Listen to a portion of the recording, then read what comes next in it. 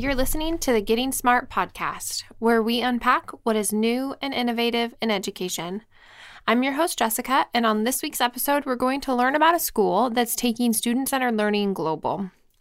Rebecca Amos is co-founder of the Muse School in Calabasas, California, a small student-centered P-12 school with a robust sustainability agenda, a great seed-to-table program, a vegan kitchen, and climate action integrated across the curriculum.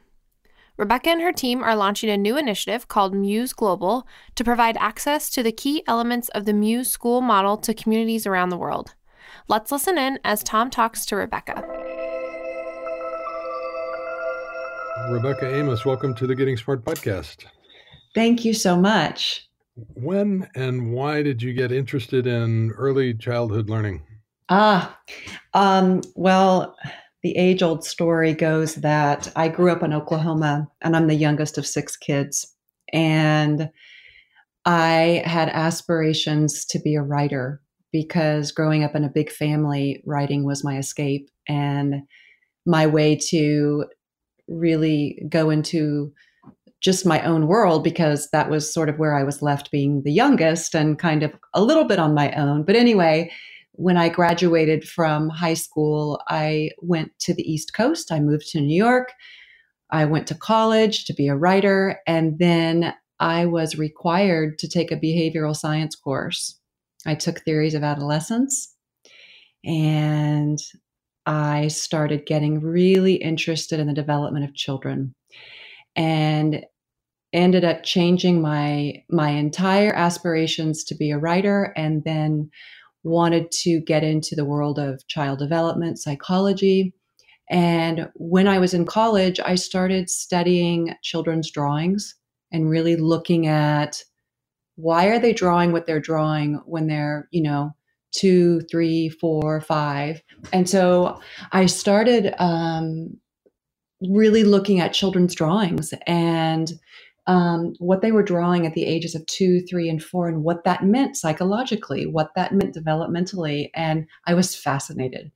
I was fascinated by how children put themselves in their families. I was fascinated by how they drew themselves, how they drew their moms, how they drew their dads, how they drew their guardians, their brothers and sisters. I think because I came from such a big family. And then fast forward, my senior project in college was the development of empathy in children.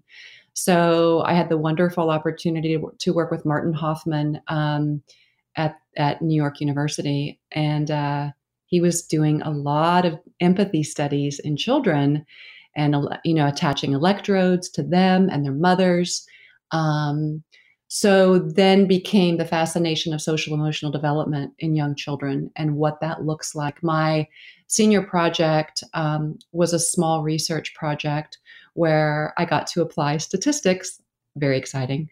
And I found out that that empathy develops in children. It's a developmental thing that develops. And the small sample size I studied showed that girls were more empathic than boys. Now, that was long ago, so I don't know if I necessarily agree with that right now. But anyway, I then went on I worked with a woman in Charleston, South Carolina, who was doing research on PTSD in children who had experienced Hurricane Hugo. Totally dates me because that was back in the 90s. And then I went on to graduate school and started studying child studies. So I became enamored in their emergent literacy. I became in their emergent social and emotional development. And then I became enamored with the Reggio Emilia approach because I loved that Reggio Emilia looks at children in a way that is so respectful and so inclusive in the classroom. And that's what I wanted to study, was this mutual respect between teacher and child. And so I really went on to be fascinated with this idea of children have something to bring to the table just as much as the teacher does, But what I wanted to do with that is take it from infancy all the way up to 18 years of age. So it was no longer an early childhood approach, but it was, a developmental approach all the way through high school. So I always loved that idea of child-centered learning, respect for the child. Reggio Emilia has the Bill of Rights for Children. I just thought it was wonderful, and that's how I became super interested. I then went on to work for Early Head Start and Head Start. I loved it. Some of my greatest mentors were there because they taught me about, again, dating myself, but anti-bias curriculum and really looking at children to be who they are. That again got me really focused on personalized, individualized education, really seeing each student for who they are. So it just became a journey for me and a mission for me to be in the world and help teachers teach children, and to help people really look at children in a different way. So if we fast forward to Muse, the subject of our conversation today, you had this amazing opportunity to be a co-founder of the Muse School. What's the origin story?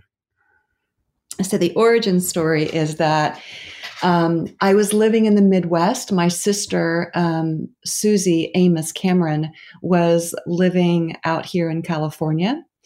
And she came to visit me, and I had opened a school in the Midwest, and it was very child-centered. It was infants, toddlers, and preschoolers. And she said, I want to start one of these in California. And I, at the time, was like, yeah, sure, whatever.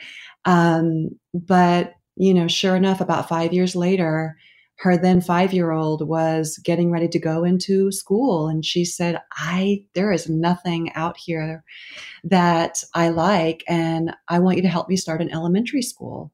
And so we embarked on this journey with 11 students, kindergarten and first grade, in 2006.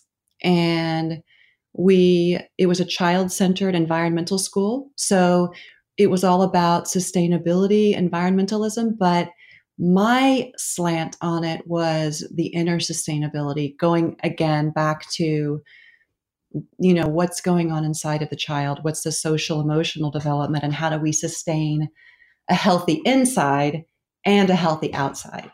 And that's really the origin story. Susie had, two older kids who had gone through traditional school systems, and she saw their spirits just depleted and squashed. She saw the lights go out in them. And then she realized, I don't want that for my other kids. And that's why she wanted something different. And so I was fortunate enough to be able to commute from Wichita, Kansas, all the way to California for about 7 years while we got the school up and running. And then I ended up moving out here about 8 years ago. That's a tough commute. So it's, oh my gosh. And I am not a lover of flying. So it was a little scary. And every time I, got on the ground, or every time I didn't get scared on one of the flights, I, congratulated myself. You did it. Yeah. So for folks that don't know, the campus is up in the Santa Monica Mountains, sort of between Santa Monica and Malibu, a beautiful natural setting. Yeah, actually, we started our first school in Malibu off the Pacific Coast Highway. We then went to Topanga Canyon, which was way, way, way up in the canyons of Topanga. We are now nestled in the Santa Monica Mountains between Calabasas and Malibu. So we're about 45 minutes from Santa Monica. We're about 10 minutes from Malibu, but right there in the middle of Calabasas. In a beautiful, beautiful area. We have two campuses. One is about 22 acres nestled in the Santa Monica Mountains. The other is in a more urban setting, about 3 miles further inland. And that's our middle and high school. We've definitely museified that particular building, and it stands on about 1.5 acres. how would you, I'd love to dive into the sort of learner experience, and maybe we can talk about each of the levels, but what's the learner experience like in elementary school? So I would say that the learner experience is very student centered. What we do at Muse is we don't use grade cards. We use something called the blueprint.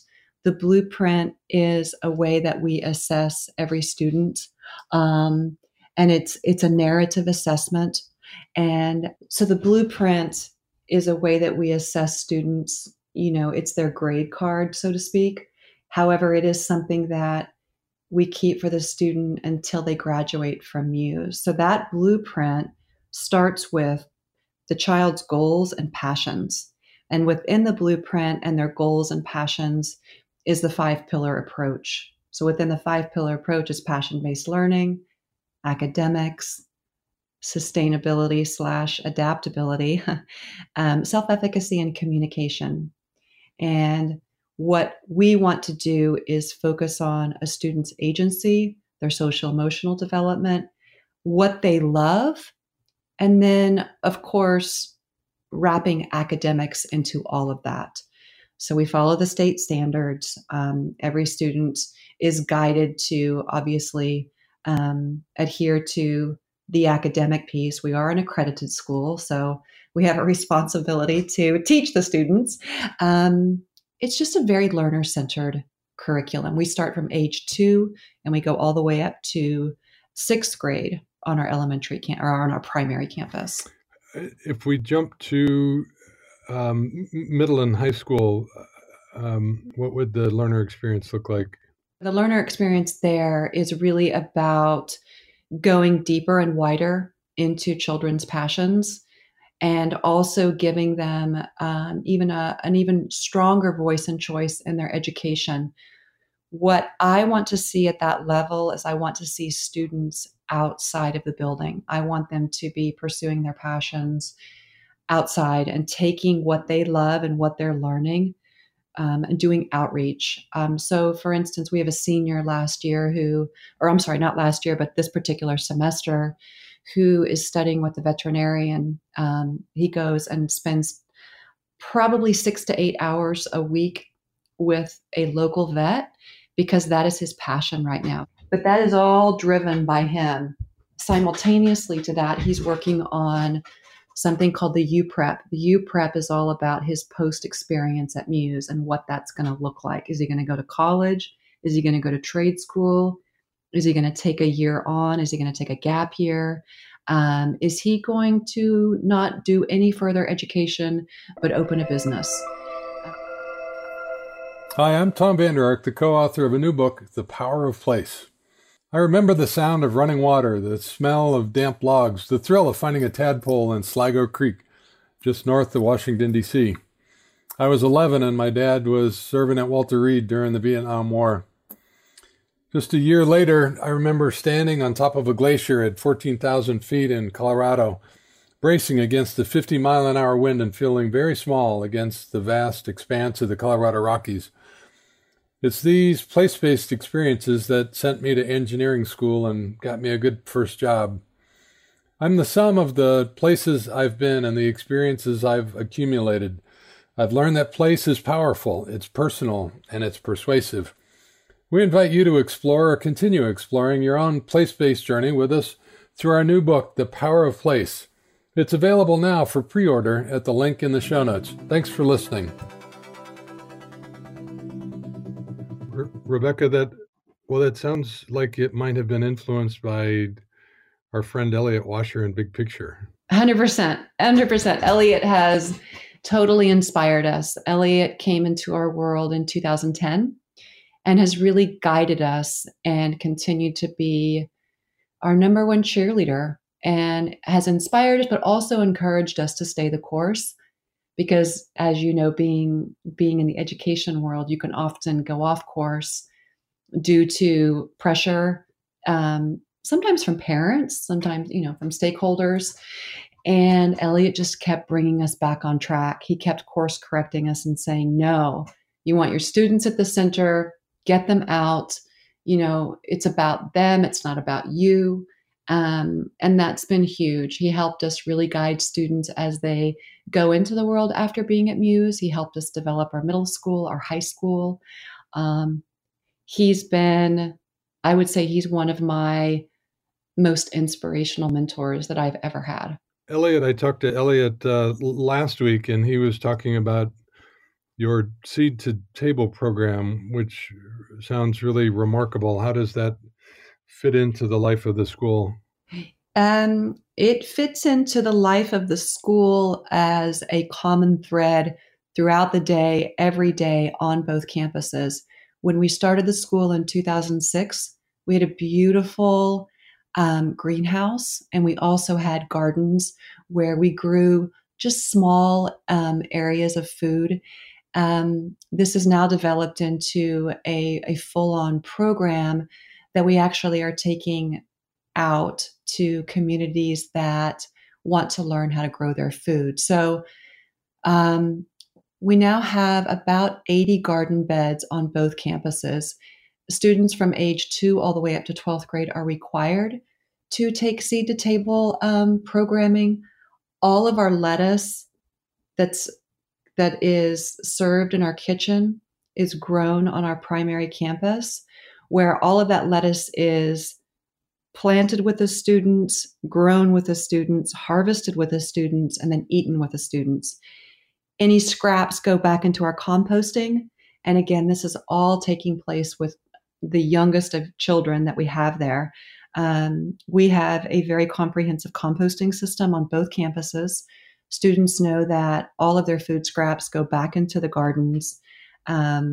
What we're doing now is the Seed to Table programming has really amplified and grown into a full-on sustainability, adaptability, climate crisis, climate emergency program. So just over the past 6 to 8 months, we've blown up that program to where we're not just talking about gardening, we're not just talking about what's going in the beds, but it's becoming more about the climate crisis. We now teach Climate Crisis 1 and Climate Crisis 2. And we have students who are going, like I said earlier, going out into communities where it's a food desert. They're learning how to grow their own food. Earlier, you and I talked about being a plant-based school. Would you like for me to go into that now? That'd be great.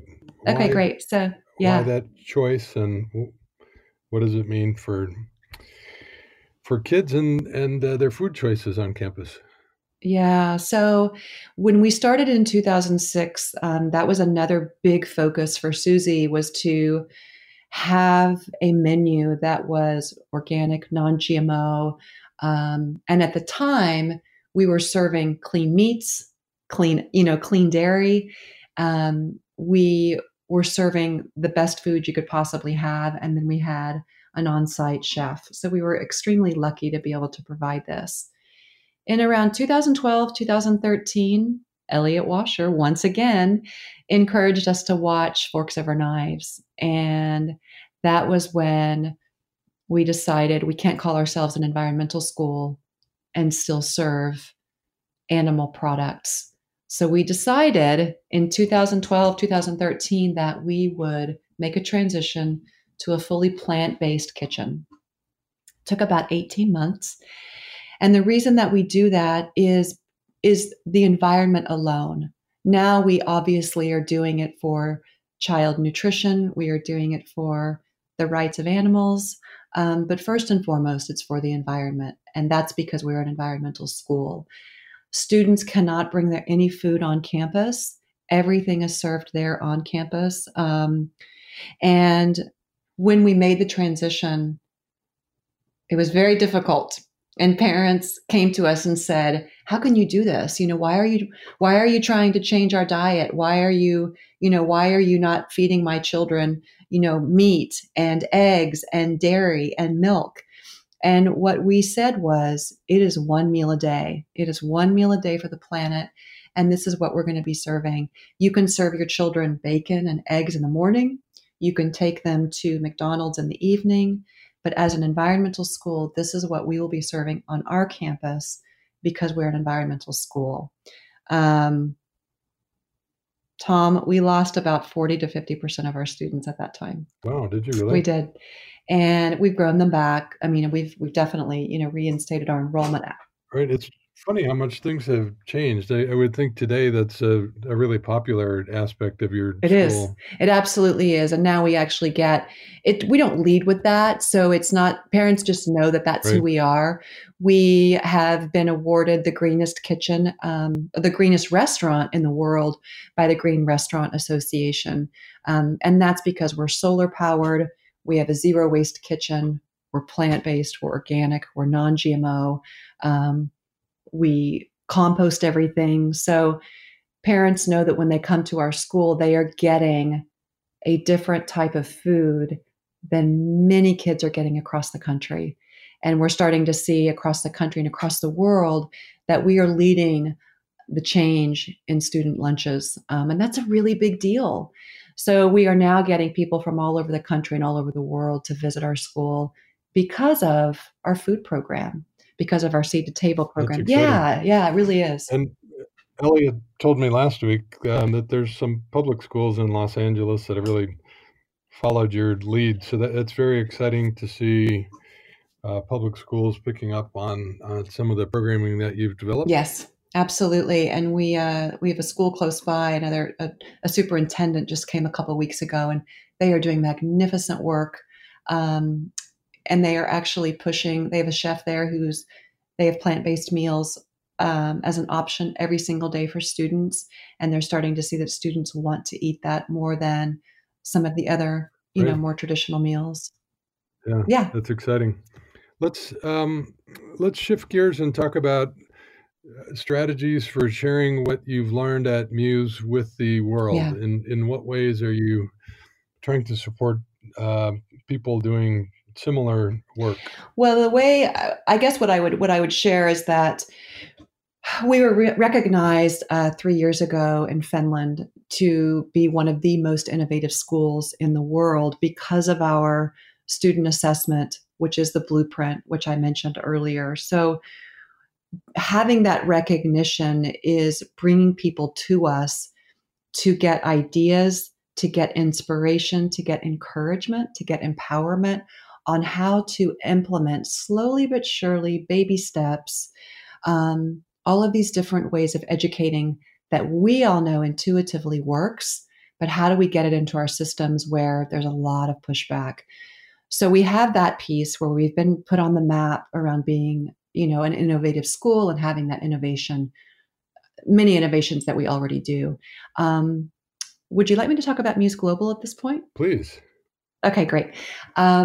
When Susie and I opened the school, about a year in, we started getting a lot of recognition locally, internationally, and around the world, just based on what we were doing, especially as it related to being a very student-centered curriculum. And this was 2006, 2007, 2008. And Susie and I started talking about Muse Global. And we said, you know what? Let's really try and spread this model around the world. So we talked about it, kind of put it out into the world.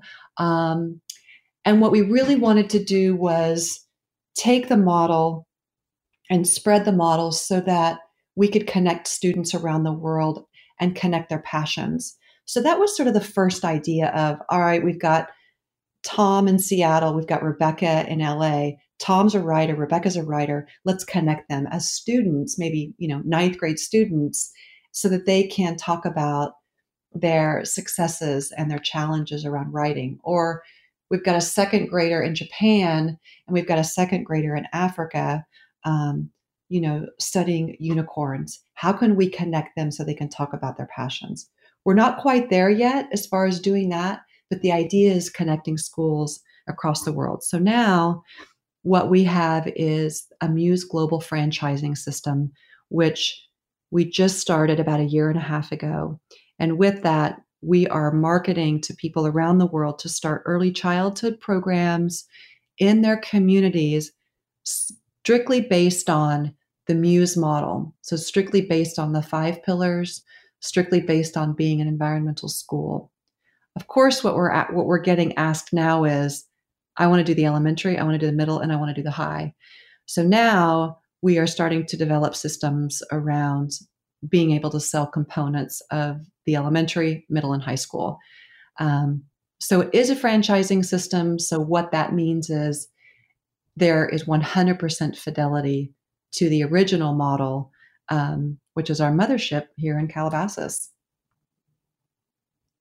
So with that, what we want is we want to create, or not create, but cultivate kids as young as 2 years of age, being able to be fluent in sustainability and adaptability and future proofing. So how do we do that? Well, we do that as young as we possibly can. And for our students at Muse, we recognize that when we introduce concepts, sustainability and adaptability concepts at such a young age, it becomes part of who they are. They become fluent. It becomes another language that they speak. And it's natural. It just becomes part of who they are. I love that idea of sustainability as a second language. Yeah. Right. It does create just things like composting and growing up, garden to table does create a certain muscle memory that makes it very natural for kids. Yeah, absolutely. We just yesterday we're having our end of semester culminations, and our third graders had all decided that they wanted to write their favorite restaurant and tell them or encourage them, suggest to them that they could be more sustainable, that they could adapt the way that they serve things in a way that is, less waste, more environmentally conscious. They all wrote a letter to their favorite place and said, we go to Muse School, we're learning about sustainability. And this sparked from a student. And she said, let's do this. That's what I love. The fact that it starts to come from the students is wonderful. What I really want now, though, is I want it to go further than plastic, straws, food. I want it to really get into sustainability and adaptability around how we are as people, how our society is becoming, around poverty, gender rights, just how we are as a society, and how do we sustain, or how do we get back to sustaining something that at one time could have been very beautiful. And so I think that's what I want, is now we already know, the kids already know how to live those basics, but how do we go deeper and wider? And what does sustainability and adaptability and future proofing, what does that really mean? And that's where we're getting in 2020. That's where we're getting as a school. Well, it's such an exciting model, and there's so many elements of it that I know educators around the world are going to want to know more about. Where can people go online and learn more about Muse? People can go online to learn more about Muse at museschool.org. They can learn about Muse Global at museglobal.org. They can email me directly, Rebecca@museglobal.org. That's great. We really appreciate the work that you and Susie have been doing for the last 15 years. It's really setting a new course for education around the world, and it's very exciting. We're so thankful that you've joined us on the podcast today. Thank you, Tom. I really appreciate it. I was very excited to be asked to do this. I love the work that you're doing, so thank you so much. Thanks to Rebecca for joining us on this week's episode. We appreciate the thoughtful way Muse teachers are weaving learning standards and student passions into community-connected projects. For another great discussion of place-based learning, be sure to check out episode 237 with Nate McLennan of Teton Science Schools. And in case you missed it, Tom's newest book, The Power of Place, Authentic Learning Through Place-Based Education, will be publishing in a couple of weeks, but you can grab your copy early by pre-ordering. Check out gettingsmart.com/powerofplace to learn more about the book and to place your pre-order. I've got all the details in the show notes and on our blog for this week's podcast. That's it for today, listeners. Thanks for tuning in. For the Getting Smart podcast, this is Jessica, signing off.